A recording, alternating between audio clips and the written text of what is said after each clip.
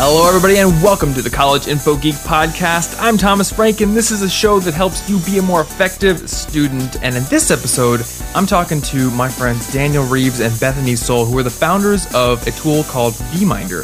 And if you have been following me for any amount of time, you may know that I use Beeminder to sort of bind myself to get things done, specifically to get 2 pieces of content up on my website every week, a podcast and a video, sometimes a third as a blog post, but at bare minimum, those things. And the way that Beeminder helps me do that is that I've actually pledged money to basically sending it data to say that I've published things. And if I don't publish something for long enough, then I will eventually be charged money. Now, a lot of people have used this system to get a lot of things done. And the way I heard about it was from a guy named Nick Winter, who wrote a book called The Motivation Hacker. And Nick actually pledged $7,000 to make sure he would have this book written by a certain date. And what do you think happened? He got it done. So obviously you don't have to go crazy with that, but as the founders will tell you, Beeminder is sort of a nuclear option for getting yourself to build strong habits or break bad ones. And in this episode, I'm going to talk to the founders about why they built it, how they built it, and also some of the other ways that they stay productive and conquer their procrastination. So even if you don't want to pledge a bunch of money towards building a habit or breaking something that you don't want to do anymore, they got some good advice. Now, one little bit of housekeeping. Wow, that's actually kind of ironic because I'm actually in a new house, and I'm not sure if you can tell by the audio quality. I'm looking at about 10-foot ceilings right now, and I have no sound diffusion on the walls. So I've got some work to do with my recording environment and basically everything in this house. So if you're one of those people who listens to the podcast immediately when it comes out on Mondays, my apologies for having it out a little bit later than normal. It will be out next week at 6 a.m. Central Time as always, but right now I just got internet set up, and it's been kind of a hectic weekend moving and stuff. So apologies on that, but anyway, you can find the show notes for this episode with any of the things I link to, and we do link to some really cool things in this episode over at cigpodcast.com. Head on over to the episode 58 link, and you'll find everything you need to know. Also, you'll find links to subscribe and rate the show on iTunes, which definitely helps the show out. That's all I got for the intro, so enjoy this interview.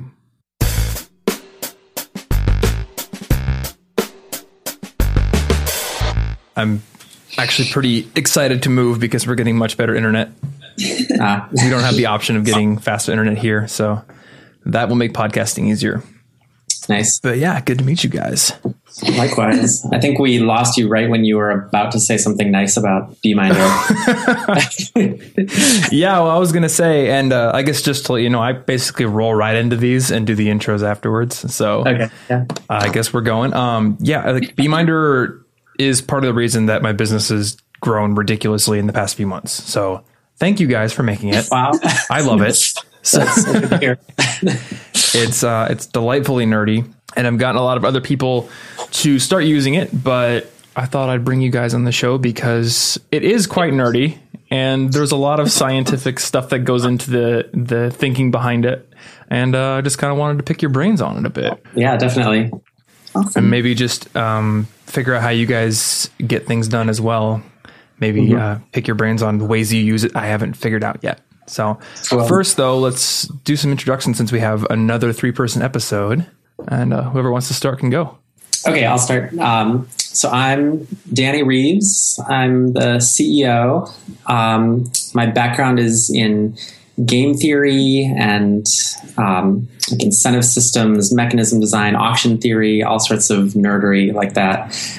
So I view Beeminder as like one-person game theory, playing games against yourself, getting your, figuring out incentives for yourself get yourself to do what you really want to do. Okay. And I'm Bethany Soul. I'm the CTO of Beeminder, which, on a very small team like ours means that I basically make everything work. And I have a background in Russian literature, painting, and computer science.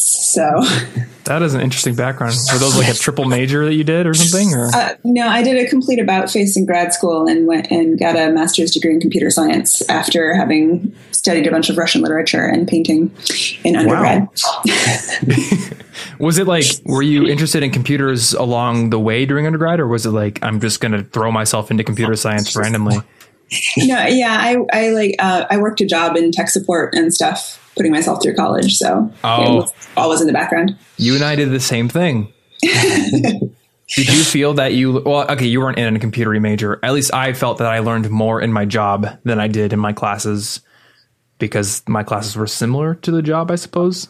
Yeah. I bet the feeling would not be shared because you're doing Russian lit. So maybe a little different. Grad school was a bunch of, was a great foundation in like theory and not so much in practical stuff. So I've learned a ton working on BeamMinder and other jobs that I've had since then. Yeah, sure. So which of you does most of the programming on it, or is it pretty much shared? That's Bethany. Yeah. That's why we call it the CTO. She does the coding. Interesting. I never really thought too much about it, but I had always imagined both of you did it. I know I've seen Bethany's. You did the week-long sprint video, a la Nick Winter. Maniac Week, yeah. Yeah, the Maniac Week, which I'd love to talk about at some point. So is your role basically figuring out all the incentives and the structure of it all, Danny?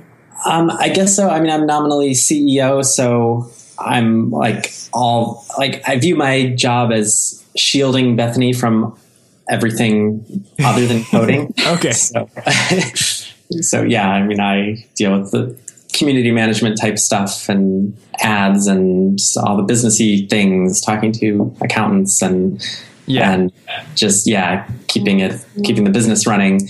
And I also think about if we ever had another co-founder, I'd love to have someone else be CEO and I would be like chief scientist or something and just think about the incentives and the behavioral economics of it all and that sort of stuff. That's my favorite part. So is it just you two right now then, or are there other co-founders in the team? We're the co-founders and we have other people who help kind of part-time. So we have Chelsea Miller is our main support person now. We have we call her the resident fitness expert. That's Melanie Reeves Wicklow, who is also my sister. Okay. And we have Philip Hellier in England, who helps with Google AdWords and marketing things like that. So Bethany and I are the only people full-time on it. Cool. I'm getting a similar vibe. I know you guys did an integration with Habit RPG pretty recently, and I brought them on the show. Their episode went live on Monday of this week, and it was a similar situation. Vicky was like, I'm the CEO because the founder wants to code more. So I shield him from all that. So, I absolutely loved that app as well. So, Habit RPG is I guess a little easier to describe because I can just tell people it's Final Fantasy for your life. BeamMinder is often a little tougher to describe. So can you give us a bit of like a rundown of what it is that the app does? Yeah. We view Habit RPG and BeamMinder as pretty complementary. And in fact, the people who are into them seem to be like you, for example, there's huge overlap in the interest. But BeamMinder is like I view it as like the nuclear option. There's a lot of things you can gamify and incentivize yourself to do via the Habit RPG style of gamifying your life. But then there are some things where you're just incorrigible and you really need to bring out the big guns and really force yourself to do something. So that's actually, I should let Bethany jump in with the really high level. Well, yeah, if you want to just like straight up, what's the mechanics of what the heck is BeamMinder? You pledge money, give us a credit card, and then tell us, what it is you want to do, like floss your teeth twice a day. And we send you reminders, graph your progress. And then if you don't do what you said you were going to do, we take your money. So it's a big old stick in the form of us, sticking our fingers in your wallet. Well said. So for carrots versus sticks, you guys are definitely the sticks. Yes, exactly. All about the stick. Equally fundamental to BeamMinder, I think, is the quantified self aspect. So, making the graphs, visualizing your progress, and especially in the matter of taking like a sort of long-term goal and breaking it down into something that you have to make daily progress on. Okay. And for the students listening to this who don't know what that means, what is quantified self?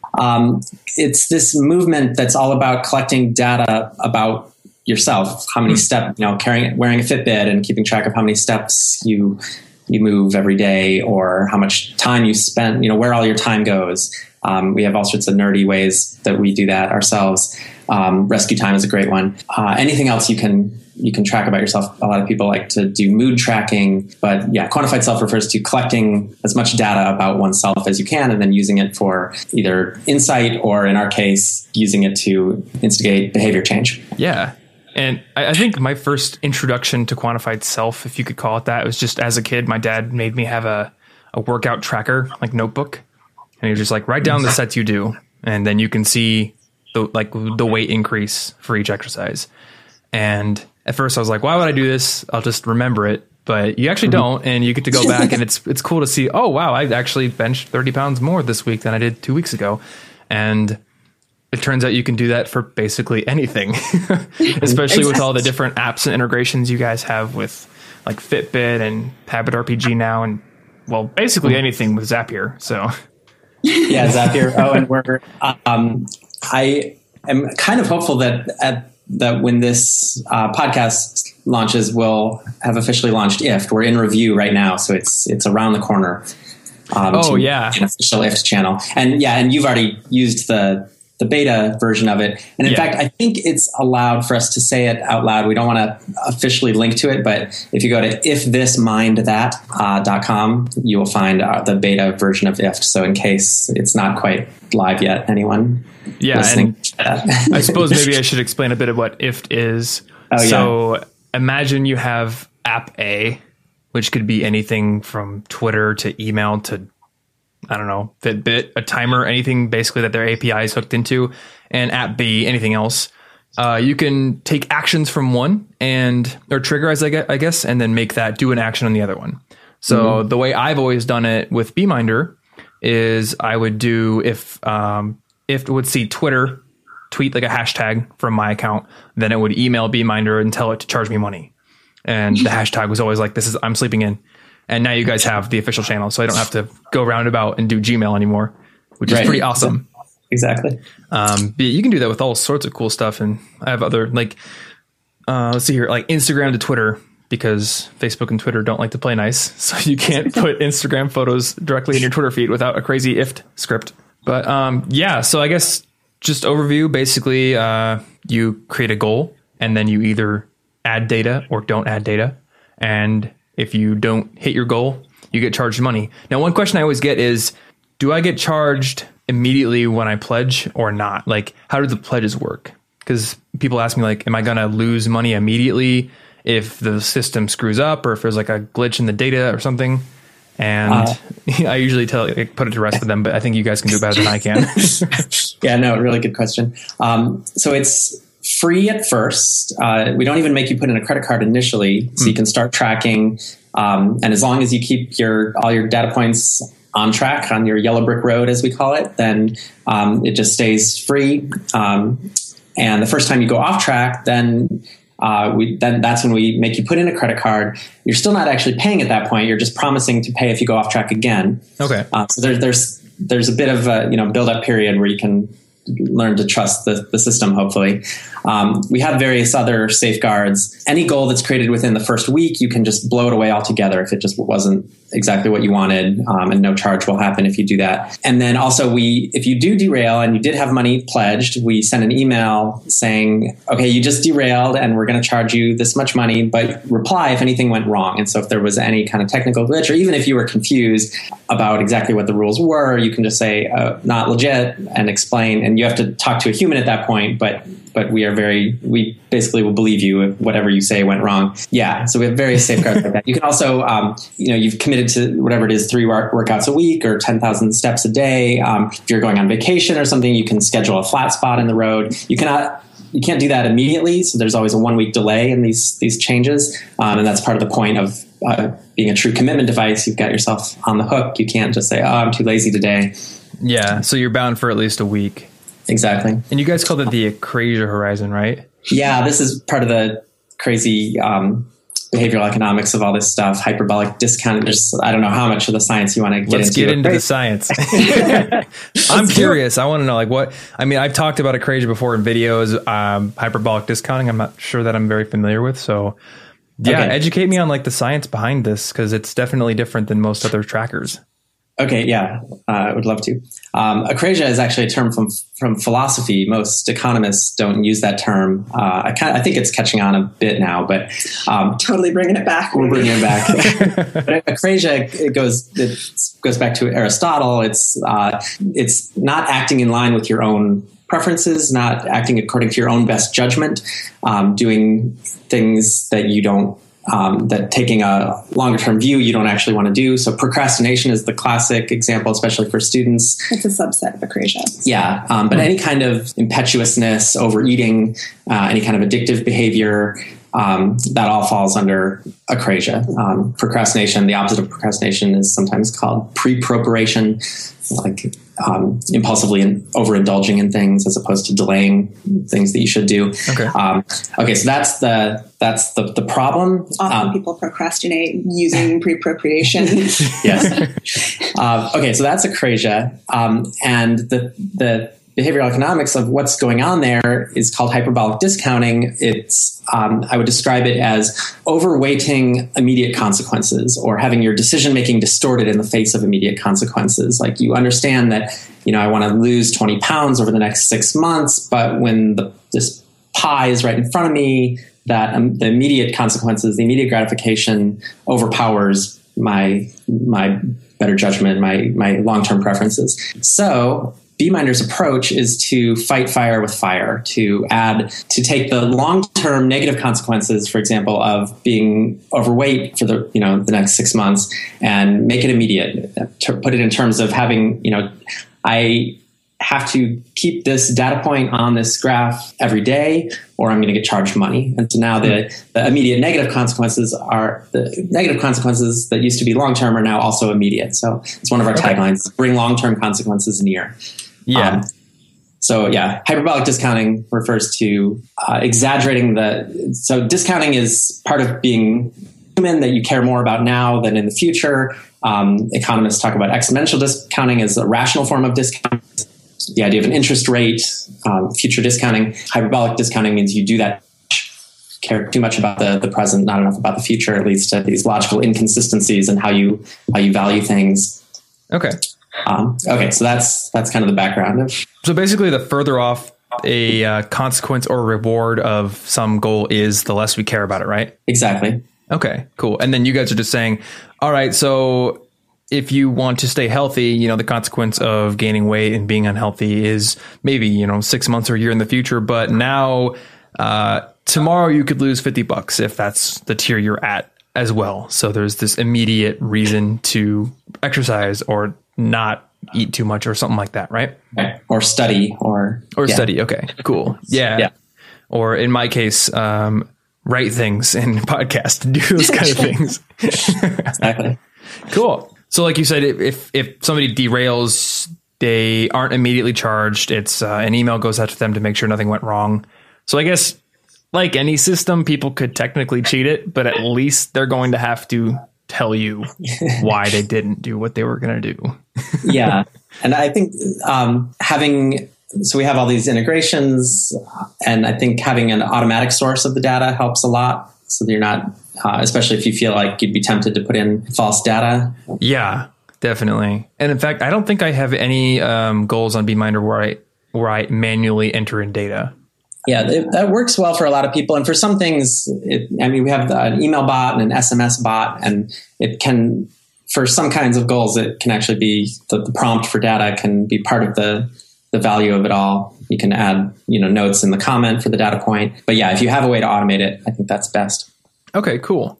So what I'm curious about is what you guys did before Beeminder was a thing, because I would imagine that you didn't just wake up one day and decide to build this without having had some sort of weird system of your own to work on goals beforehand. So what did you do before Beeminder existed?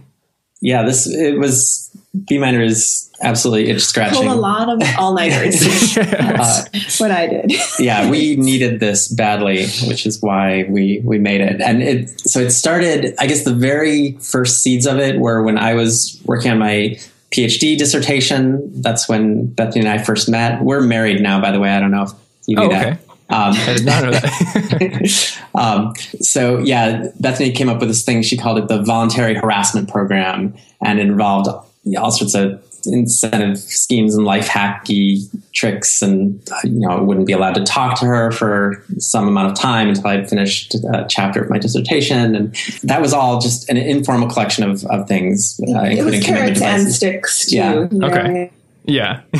Take one. Yes.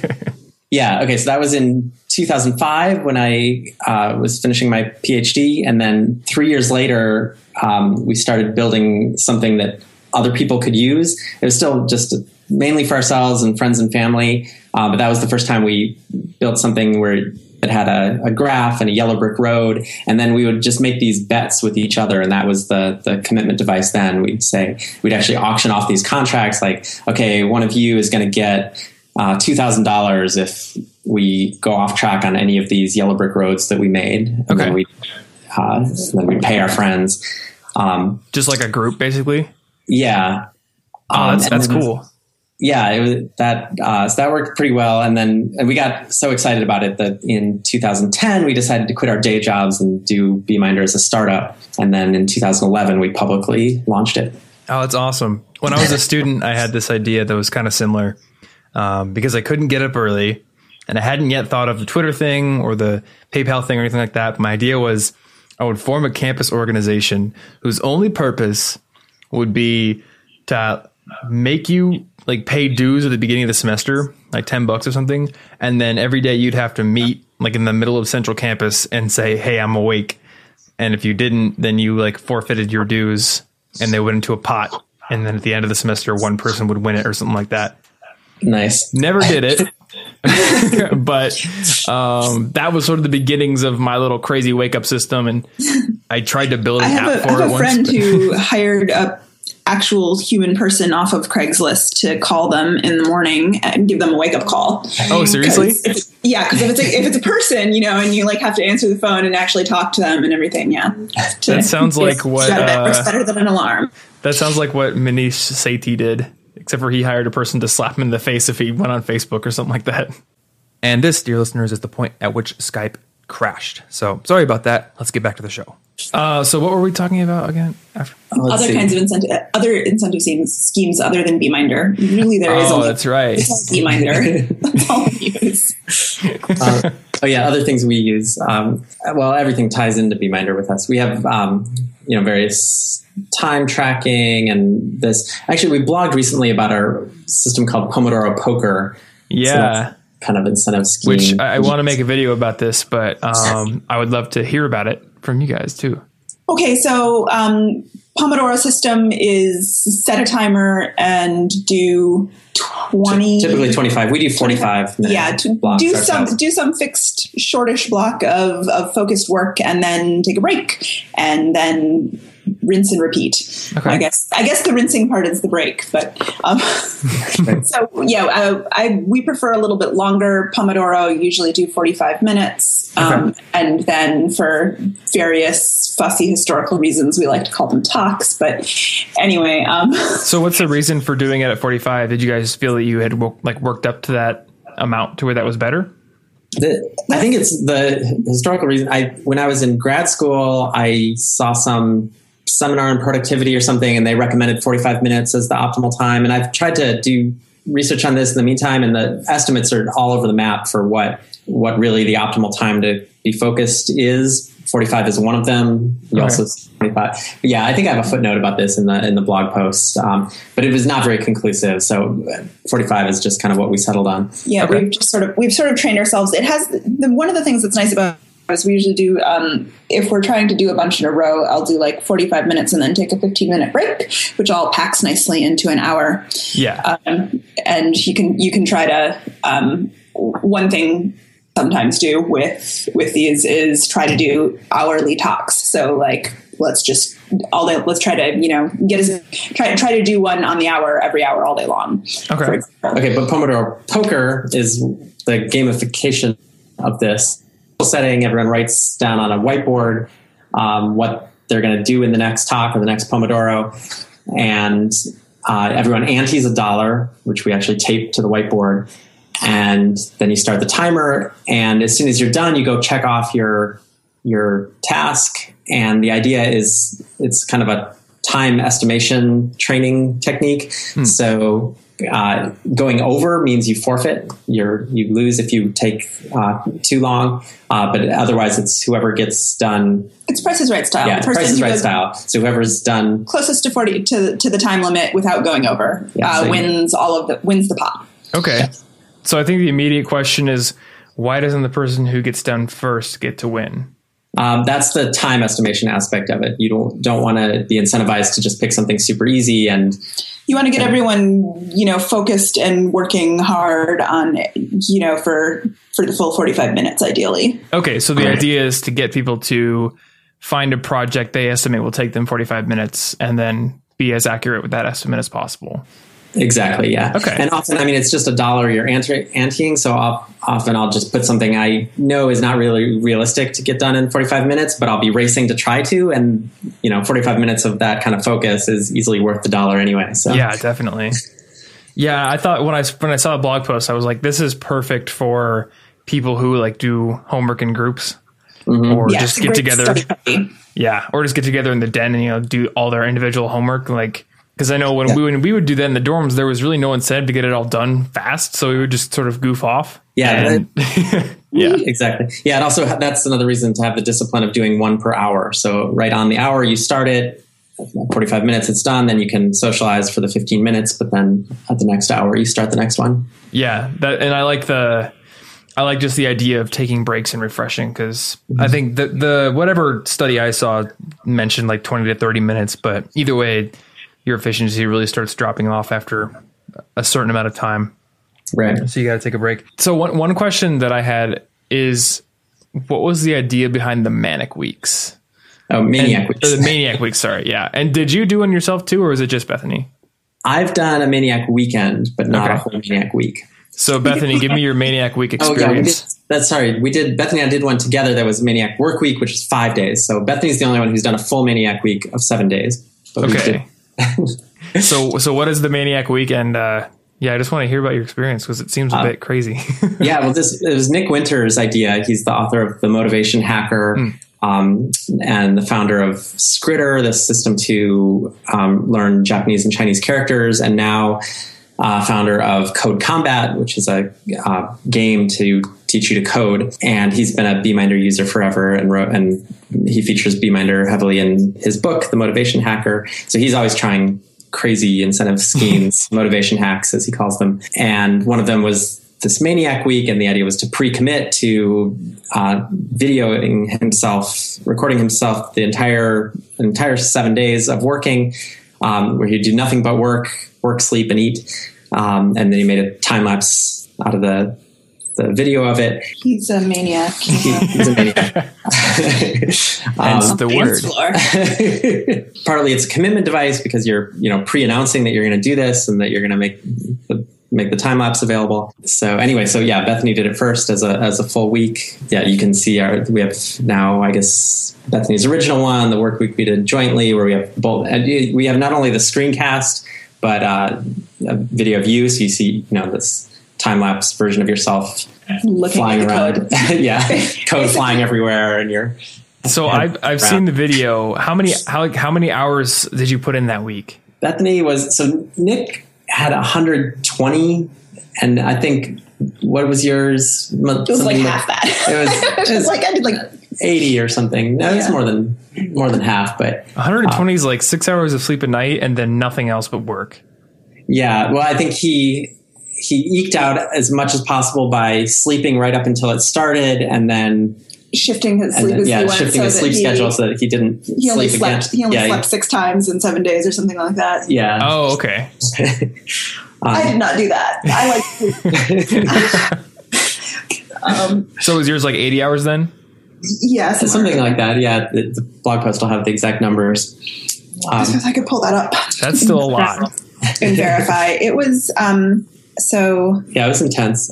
But although the one that we did together, I thought it was kind of almost relaxing. Like we just had nothing else to worry about. We'd wake up and we'd start talking about code. And yours was a weekend, right? You said? I did one on my own that was a weekend, and then Bethany and I did one together that was a work week, 5 days. Okay, cool. The closest thing I've ever... Oh, yeah, go ahead. Oh, I just pulled up the blog post to check those numbers, and I had 87 hours. Yeah, as measured by Tag Time, which is our stochastic time tracker, which is another delightfully nerdy thing we could talk about. I found the term stochastic out when I interviewed the Habit RPG people. So basically, this means random, then. Yeah, exactly. Okay. I don't know why we have to be all fancy pants about the word stochastic. You have to have cool nerdy terms for everything, right? But no, that's still impressive. Okay, so some of the things, now that I'm looking at the blog post, I'm remembering more. I'm refreshing my memory about this Maniac Week. I think that, so my conclusion after the fact, one of the biggest gains in productivity was not ever reading email. Okay. But you can, okay, so I guess that's not necessarily an option actually in real life to just defect on ever answering email, but you can, the habit of actually like closing my email tab, that's something that I try to remember to do, is not keep that open and like constantly and go looking at it. And actually I do that so when I was doing the Maniac Week, I used Etsy hosts to redirect like all of the distracting things such as Facebook and stuff to my local host so that they just didn't load. Okay. But I discovered that there's a much easier way to do that with Facebook, which is just to log out of it.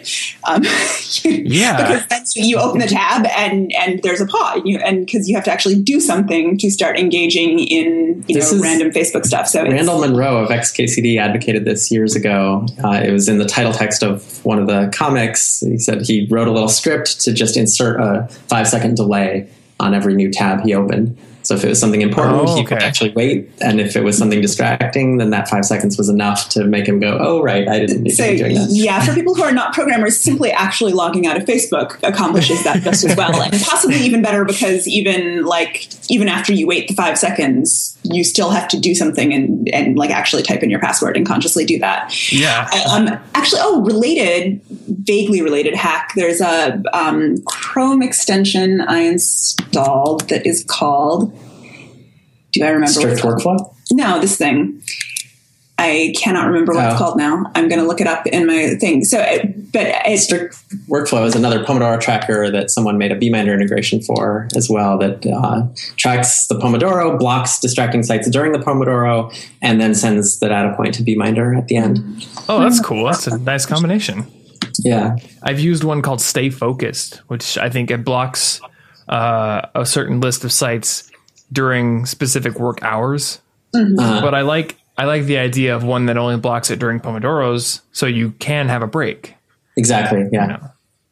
Oh, so the Chrome extension I was talking about is called Momentum, and it just puts a pretty picture on new tabs. Oh yeah. So I open a new tab, and before you actually type in a URL, it gives you this pretty picture and tells you the time. And it's like dirt simple. It's not stopping me from doing anything, but I want to know what the picture is going to be today. So like I wait to type in, and it's just the tiniest little bump that mostly stops me from the like bad habit of open a new tab. What am I doing? I don't know. I guess I'll go to Facebook. Yeah, especially since with the Momentum, you can actually set a focus. So when you open a new tab, at least it'll say to you, you said you were going to do this. Mm-hmm. Yeah. What are you doing? And I like the 5-second delay thing, because often I will like immediately pop over to Reddit or something if a website's taking too long to load, or like, oh, I'm uploading a podcast file and it's going to take 30 seconds and then I'm on Reddit. I'm going to waste more time than I'm trying to save. Exactly. Yeah. We should talk about more Beeminder ways to do this sort of thing, though.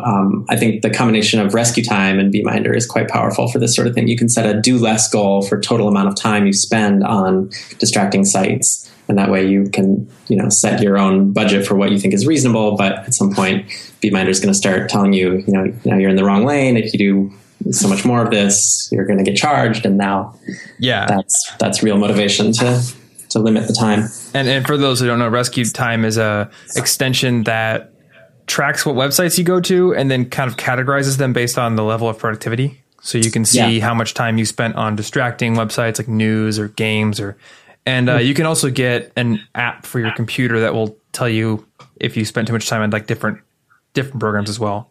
So for mine, because I spend most of my time in like Premiere and Photoshop and Audition and stuff like that, it'll tell me where I spent my time app wise.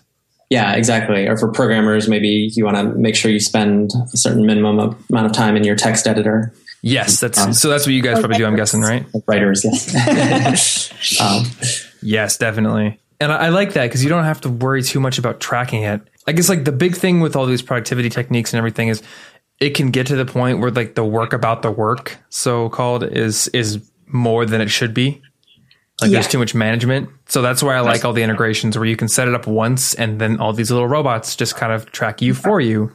Yep. Yeah, it's the key to keep everything low friction, or it's not sustainable. Yeah. And that's what I like about Beeminder for my blogging, because I don't have to go in and tell it that I did something. I just know there's this little thing floating in the corner of the back of my mind that says, if you don't blog this week, there is going to be a consequence. And when you do blog, I get a little email reminder. It says, hey, you're on track. You're good to go. Or I think it's like 11 days up on the road or something like that. So what did you learn? Or I guess, what did you get anything out of the Maniac Week besides more work done? Do you feel that it was worth it to work 87 hours?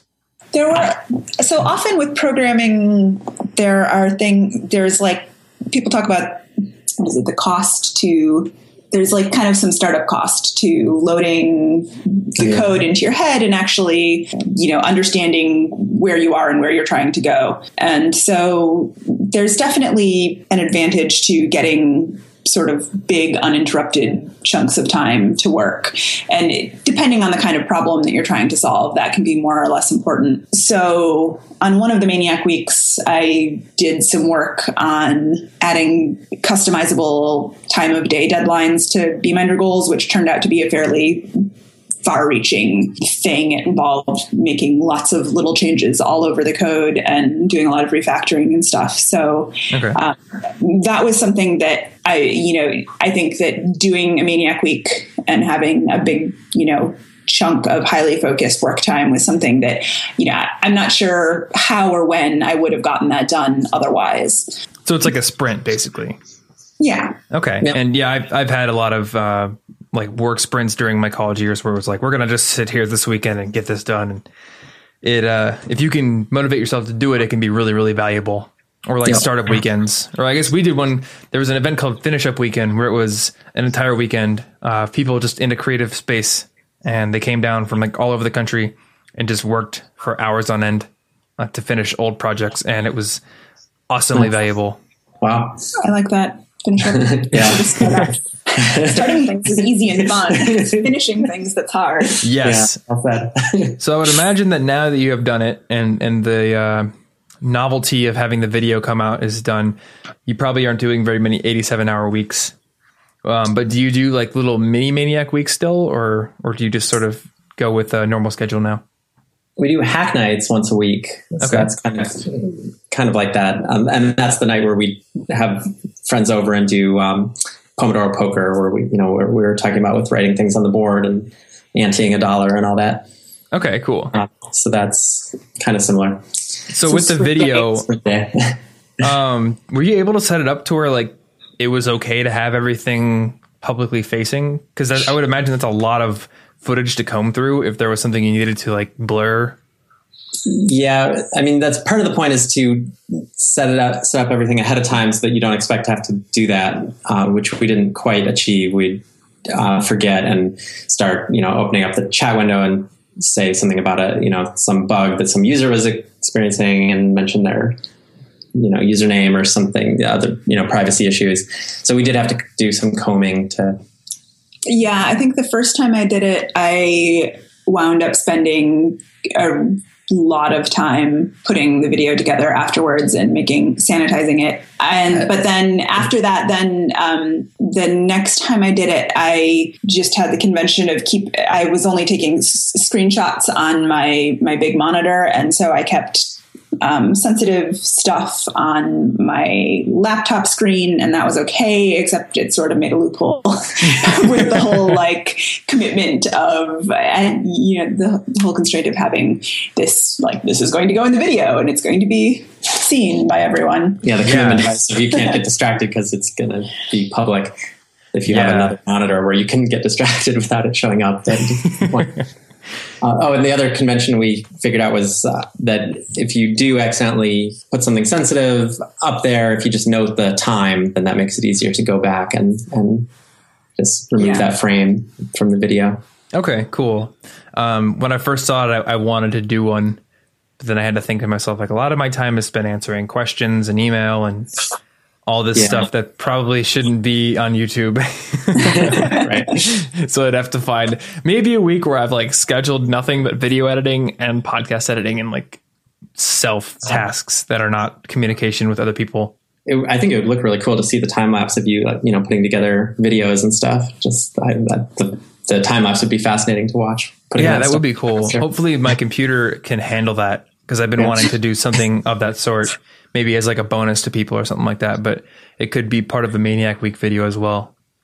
So to round this out, I guess I want to ask each of you, do you have a weird way you use Beeminder to track something? Because I know at least I've looked at Danny's Beeminder page and you have 4 million goals there. I don't, there are people who have more than me. I'm not the most really hardcore Beeminder user. Surprisingly. Let's see. I have all sorts of things. Actually, one thing, I don't know if it counts as a weird thing, but general advice on what to Beemind that I think is valuable to say. So I'll say that, and while Bethany thinks of what she might want to use as her example. But Beeminding actions more than outcomes, I think, is an important advice for Beeminder. So, for example, weight, for most people, you think of that as more an outcome than an action. If you're crazy enough, you can, fast or go, run around the block and sweat out enough weight and treat it as something fully under your control. But we probably don't really say that. Yeah, we don't officially recommend that. So better is to have a graph for your weight, but keep the what you're committing to very conservative, maybe cap the amount you're risking at $5, and be more hardcore about actions you're taking, calories, number of workouts, number of steps, number of servings of vegetables, all the things that you want to do that you expect to contribute to the weight goal. Same with, instead of running a 5-minute mile, it's just how much running you're doing, either time spent running or miles run, something that you can always, the idea is that whenever you have a Beemergency, there should always be an unambiguous thing you can go do and keep yourself on track. So there's, you don't have the stress of derailing for reasons outside your control. Okay. So basically it's whether or not the action you take leads to a failure or an outcome. It's the fact that you put in the effort to do the action that you're tracking, basically. Exactly. Yeah. And I love that, because it takes the pressure off of, thinking you have to get some certain outcome, because all you need to think about right now, which, like we talked about hyperbolic discounting, we need to think about what we need to do right now is that you do the little incremental thing. You do the push-ups or you write the thing. Exactly. And then over time, those results will likely build up into you succeeding overall in that goal. Yep. But you're not pressured to actually succeed in that goal directly. It will just happen. Cool. And what about you, Bethany? Do you have any extra tips or maybe a weird way you use Beeminder? Well, let's see. I have a couple Beeminders that I use that are just for periodic reminders, because I use Beeminder so much that it's the best reminder system for me, because it's the only thing I pay attention to. So I have a goal for trash day, which comes, once a week. And it's not like I actually don't want to take the trash out, but it's the kind of thing that I will, I don't want to do it right now. And then Beeminder reminds me. And if it's going to cost me $5 if I forget, then that sort of, for some, that like immediate little pinch is enough to get me to go ahead and do it right now instead of putting it off and then forgetting about it and not having the trash taken away. Because I like it when they come and take away my trash. It's very convenient. I just realized one we should definitely talk about as the coolest example we have, I think, of BeMinding BeMinder, which is the user visible improvements to BeMinder. And we've been doing this since before we publicly launched, and we're at I think going on 1,500 user visible improvements to BeMinder. We do one per day. So it's, I think, about 3 years now of these. And we have to tweet it to a certain Twitter account, what the improvement was, fixing a bug or adding a feature or just improving something, no matter how small. And we feel pretty strongly that BeMinder would not exist if not for doing this. Just running a startup is can be an emotional roller coaster. And, if you don't have some way to force yourself to just always be making steady forward progress, I think that's the biggest way that startups fail. And so, so we highly recommend this. We have a whole article about all the reasons you should do this. I think not just for your own motivation, but it's as a signal to your users that you're committed to, continue working on it, always pushing forward, always improving. It makes users much more forgiving of problems because they know that you are always improving. Yeah. Yeah, I love it because, as a business owner or a startup founder, it's very easy to fall into the trap of just like futzing about with things that don't actually matter. Like little design tweaks or something. Like, this bar should be a different hue of orange, but I need to take 2 hours to figure out what that should be. And I love that you guys are publicly like, this is what we improved every day. And from an individual standpoint, one way you can sort of build or use that to your advantage is to just keep like an accomplishment journal and like write down what you did every day, because then you're sort of holding yourself to the same standard, even if you're not running a business. Mm-hmm. Yep. Well,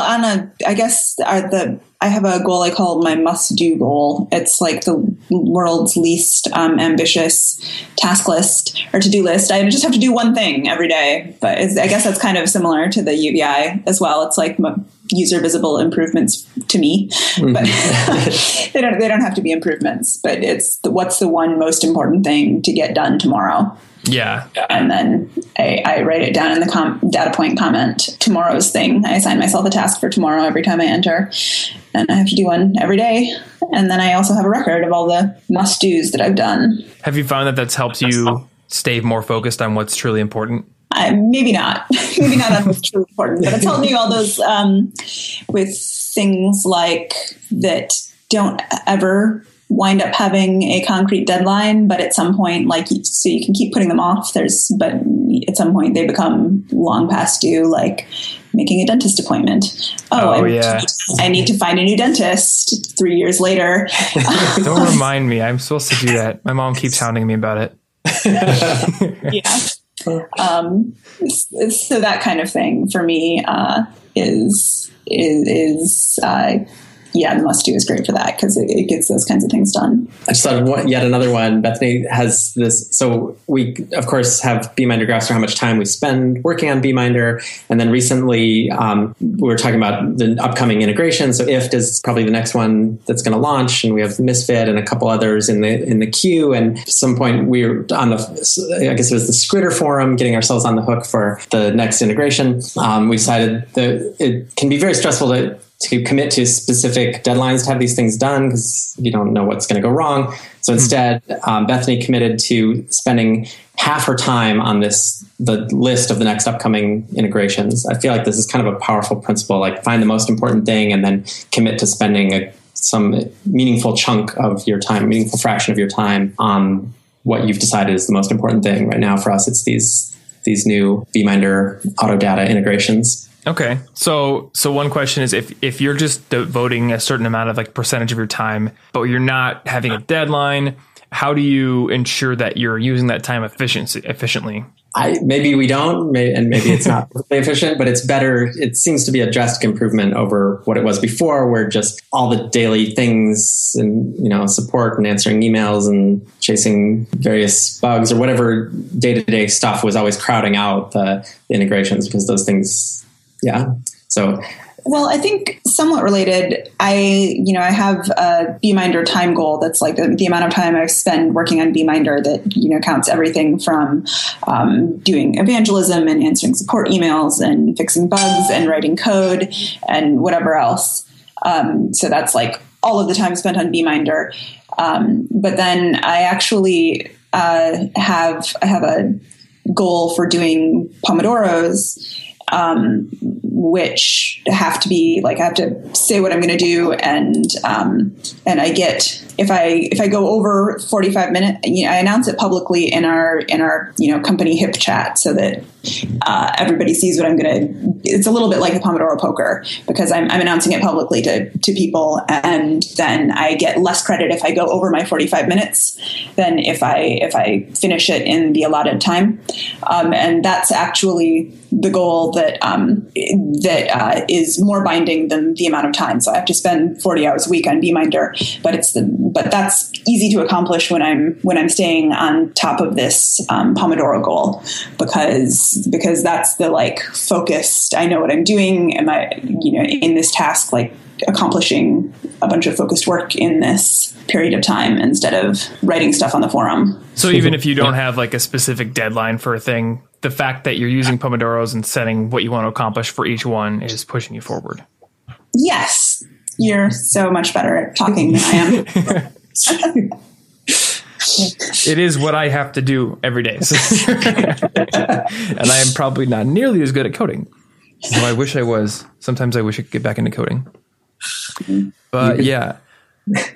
Guys, this has been awesome. About ready to jump into another interview. So thank you so much for coming on the show. And if people want to get involved or get in contact, where should they go? Beeminder.com, and our forums are a great place to start asking questions or talking to us. You can contact us directly, founders@beeminder.com. Sweet. Cool. And Twitter. I will also link to my own goals in the show notes for some examples, though I have two, and one of them is weird because there's no data point.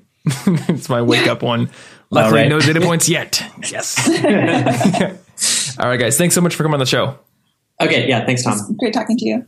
All right. Well, I hope you enjoyed that interview with Danny and Bethany. Hopefully you got something interesting or useful out of it. If you want to find the show notes for this episode, they're at cigpodcast.com. Find that episode 58 link, and you'll find links to anything we talked about, links to Beeminder, My Goals, all the other apps that we mentioned during the interview, and all sorts of cool stuff. Also, if you want to rate the show on iTunes and leave a review, it definitely helps out. And if you have questions and you have ideas for things that I should make in the future, you can always email me over at thomas@collegeinfogeek.com. And I would love to take your feedback and turn it into cool videos or podcasts or other things in the future. So thanks for listening, and I will see you next week. Stay cute.